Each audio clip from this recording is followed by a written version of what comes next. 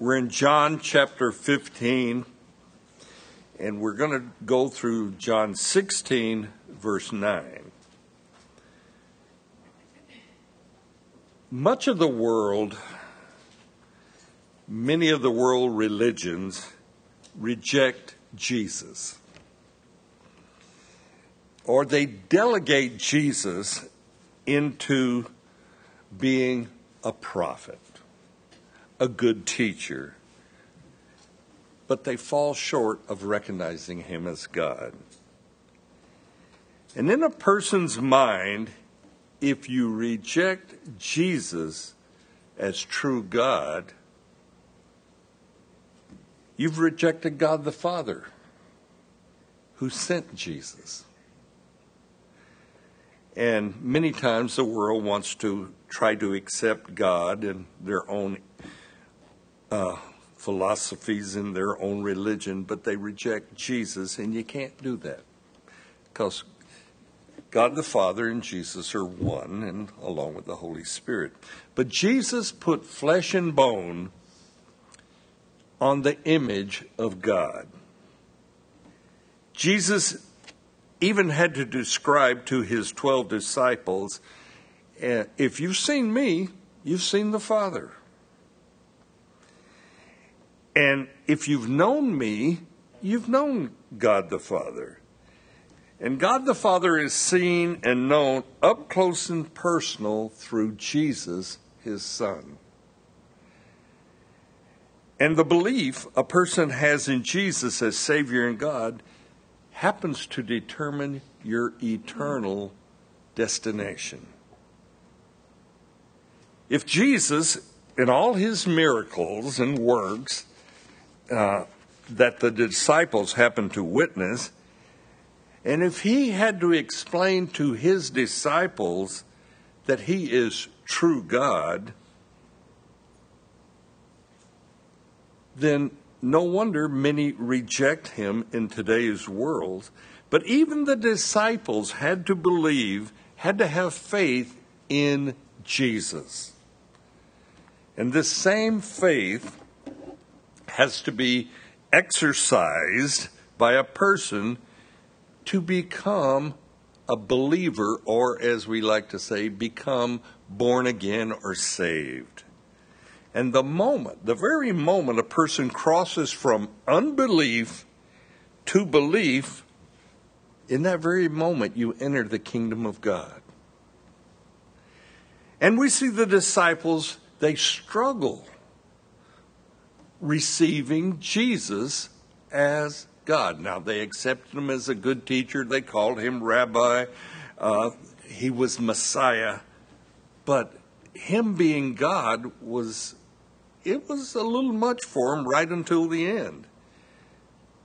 And this good teacher, this prophet, this miracle worker that they have lived with for 3.5 years and followed him, makes known through his Holy Spirit who he is. And it sort of surprised some of the disciples. Some of the disciples believed more quickly than others. John happened to be one of those that was a believer, a deep believer right off the bat. But Judas never came to believe Jesus is God. And the simple act of belief, it's so simple that a child can grasp Jesus as God. And a child can have eternal life just like anyone else. But Jesus, by and through his Holy Spirit, makes himself known to man. And Jesus, in John 15:16, proclaims to all who believe, you did not choose me, but I chose you and appointed you to bear fruit. So let's read the last 2 verses of John chapter 15, and that's verses 26 and 27. But when the Helper comes, whom I shall send to you from the Father, the Spirit of truth will proceed from the Father. He will testify of me. And you will also bear witness because you have been with me from the beginning of his ministry. So there is a great question that arises here. How do I know that I have been chosen by Jesus for salvation? That's simple. You asked Jesus to forgive you of your sin. You asked him to come in and abide with you. And if he does, you were chosen. It's that simple. However, we cannot cross that bridge into belief without the Holy Spirit bringing us to believe. The Holy Spirit sent by God the Father who testifies of Jesus. And to be transformed into a believer is a simple act of our will to align and accept Jesus as God and Savior. By simply believing, followed by confession, our entire life and future goes from separation from God to being God's friend and companion. Jesus said to his disciples, "No longer do I call you servants, but I call you friends." We have the opportunity to be friends with the eternal God. Makes me wonder why everybody doesn't believe. Why do some reject Jesus? The Holy Spirit, being fully God, he's behind the scenes, he's our helper. Hear what Jesus says of the Holy Spirit. The Holy Spirit comes to us sent by Jesus from the Father, and he testifies of Jesus. And when the testimony of the Holy Spirit finds a home, finds a place in our heart, that is the moment you enter into salvation or eternal life. For the Holy Spirit, in truth, makes Jesus known to us. And as believers, we recognize the truth of Jesus by the witness of the Holy Spirit. And the Holy Spirit is in complete unity with Jesus and the Father. So now let's move into chapter 16, and we'll read the first 4 verses. There Jesus says, "These things I have spoken to you, that you should not be made to stumble. They will put you out of synagogues. Yes, the time is coming when whoever kills you will think that it offers God service. And these things they will do to you because they have not known the Father nor me. But these things I have told you, that when the time comes, you may remember that I told them to you. And these things I did not say to you at the beginning because I was with you." Jesus has explained, he has told his disciples, hey, remember this, the world hated me and the world will hate you. Now Jesus is coming to a place where he feels he must warn his disciples of persecutions that they're about to soon face. And he doesn't want his disciples to stumble.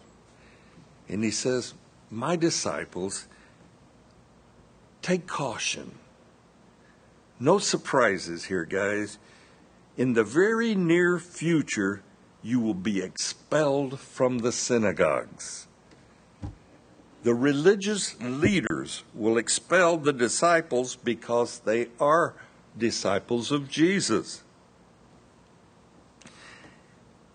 We who are followers of Christ, we can suffer a lack of what we call social acceptance. Now, here in the South, we're in friendly area. The lack of social acceptance as a Christian here in the South is not so obvious as, say, the Northeast, California. Being unaccepted is a way of life for many Christians in different parts of Christian America. It's not so popular to be a Christian in many parts of our country. And we can be oversensitive to wanting to be loved, wanting to be accepted as believers, but the world doesn't accept Jesus. And these Jewish disciples of Jesus, now, they've been raised as good little Jewish children, and their life, up until they followed Jesus, centered around the temple and the synagogues of the different areas. And we probably do not understand how being put out of synagogue could be such an important issue that Jesus warns his disciples about this. Jesus doesn't want his disciples to fret or stumble when they are kicked out, expelled from the Jewish social life, i.e., synagogue. It is difficult to understand or accept persecution from those who think they're serving God by persecuting you as a believer. And the disciples of Jesus, he tells them, you're going to remember my words of warning when you are expelled from the synagogues. When you become an outcast, you're going to remember that I spoke about this to you. And the Holy Spirit, he says, will bring remembrance of my words to you. And when the disciples do recall that Jesus told them of the coming persecutions, it's confirmation of God's word to them. Jesus now speaks of persecution, and he's getting ready to leave, go to the cross, and he's trying to prepare his disciples for that. In the early days of the disciples, Jesus was with them, and he would comfort them. And when they would ask questions, he would answer the questions.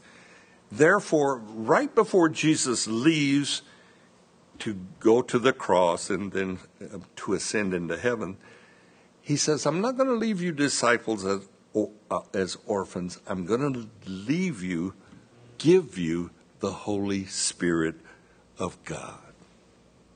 So let's read verses 5 through 9 now. But now I go away to him who sent me, and none of you ask me, where are you going? But because I have said these things to you, sorrow has filled your heart. Nevertheless, I tell you the truth. It is for your advantage that I go away. For if I do not go away, the Helper will not come to you. But if I depart, I will send him to you. And when he has come, he will convict the world of sin and of righteousness and judgment. Of sin, because they do not believe in me. Jesus tells his disciples, I'm going away. He says, but none of you ask me, where am I going?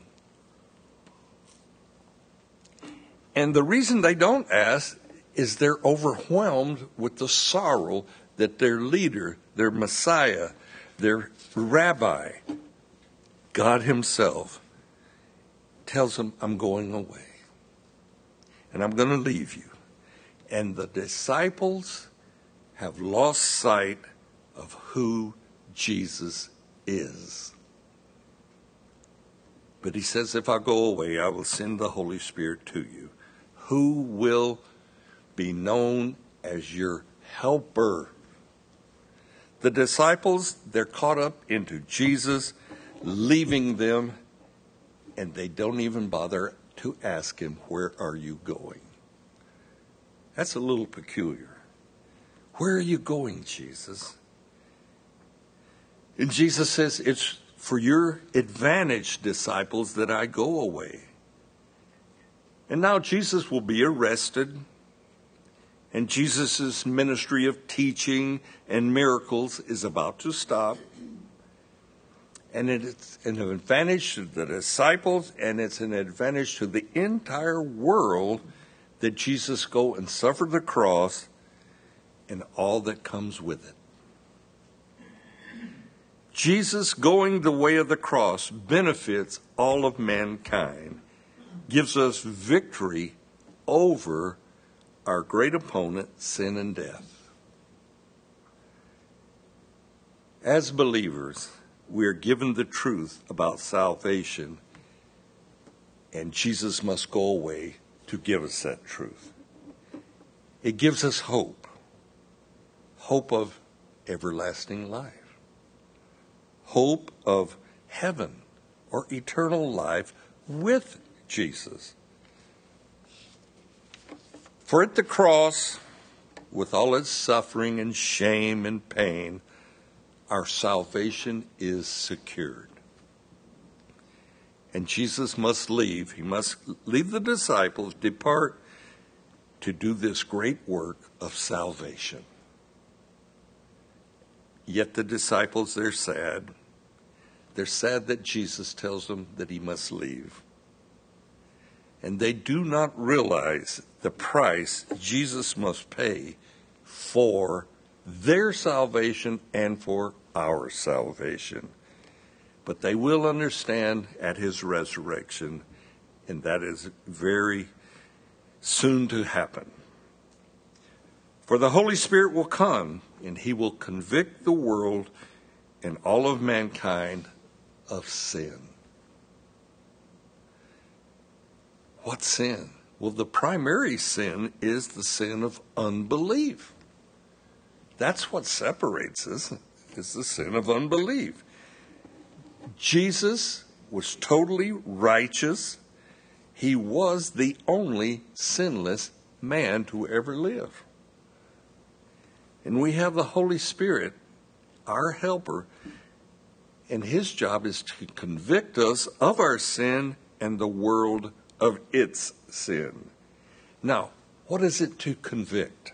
It's to expose, it's to make known, it's to prove a person's guilt to them. Proving that mankind is sinful is an easy proof.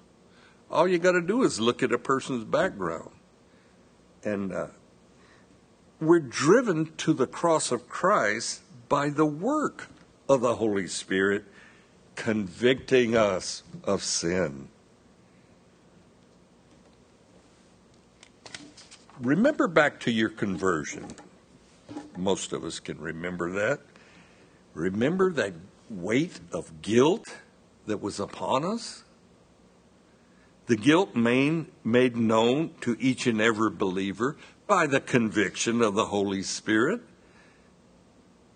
Him convicting us of our sin and of our need of a Savior.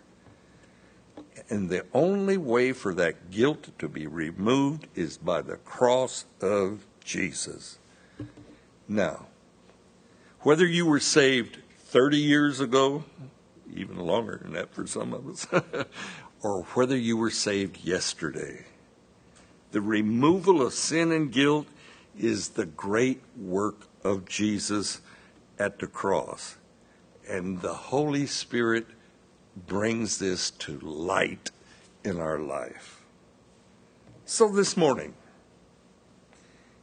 if you have never accepted the grace of God, if you've never bowed that knee to the Savior of the world, and you have been convicted by your sin, by and through the Holy Spirit, here's the thing you have to do. You've got to rejoice that God has made a way. He's made a remedy for us to find favor with him. So all we have to do is repent and turn from our evil ways simply by accepting Jesus as Lord and Savior. And when we do that, we get to enjoy the forgiveness of our sins. What a blessed thing. We do not have to remain opposed to God. We can find favor with God through his Son and the forgiveness of our sins. Now, we will have people in our prayer area that'd be more than willing to pray with you, whether that need be salvation or any other need that you may have. It's always good for us to make our needs known to the Lord, even though he tells us he knows what we need even before we ask. It's good for us to ask. Take advantage of God's grace. It's so abundant. Amen? Amen. Let me get you to stand. We'll close in prayer.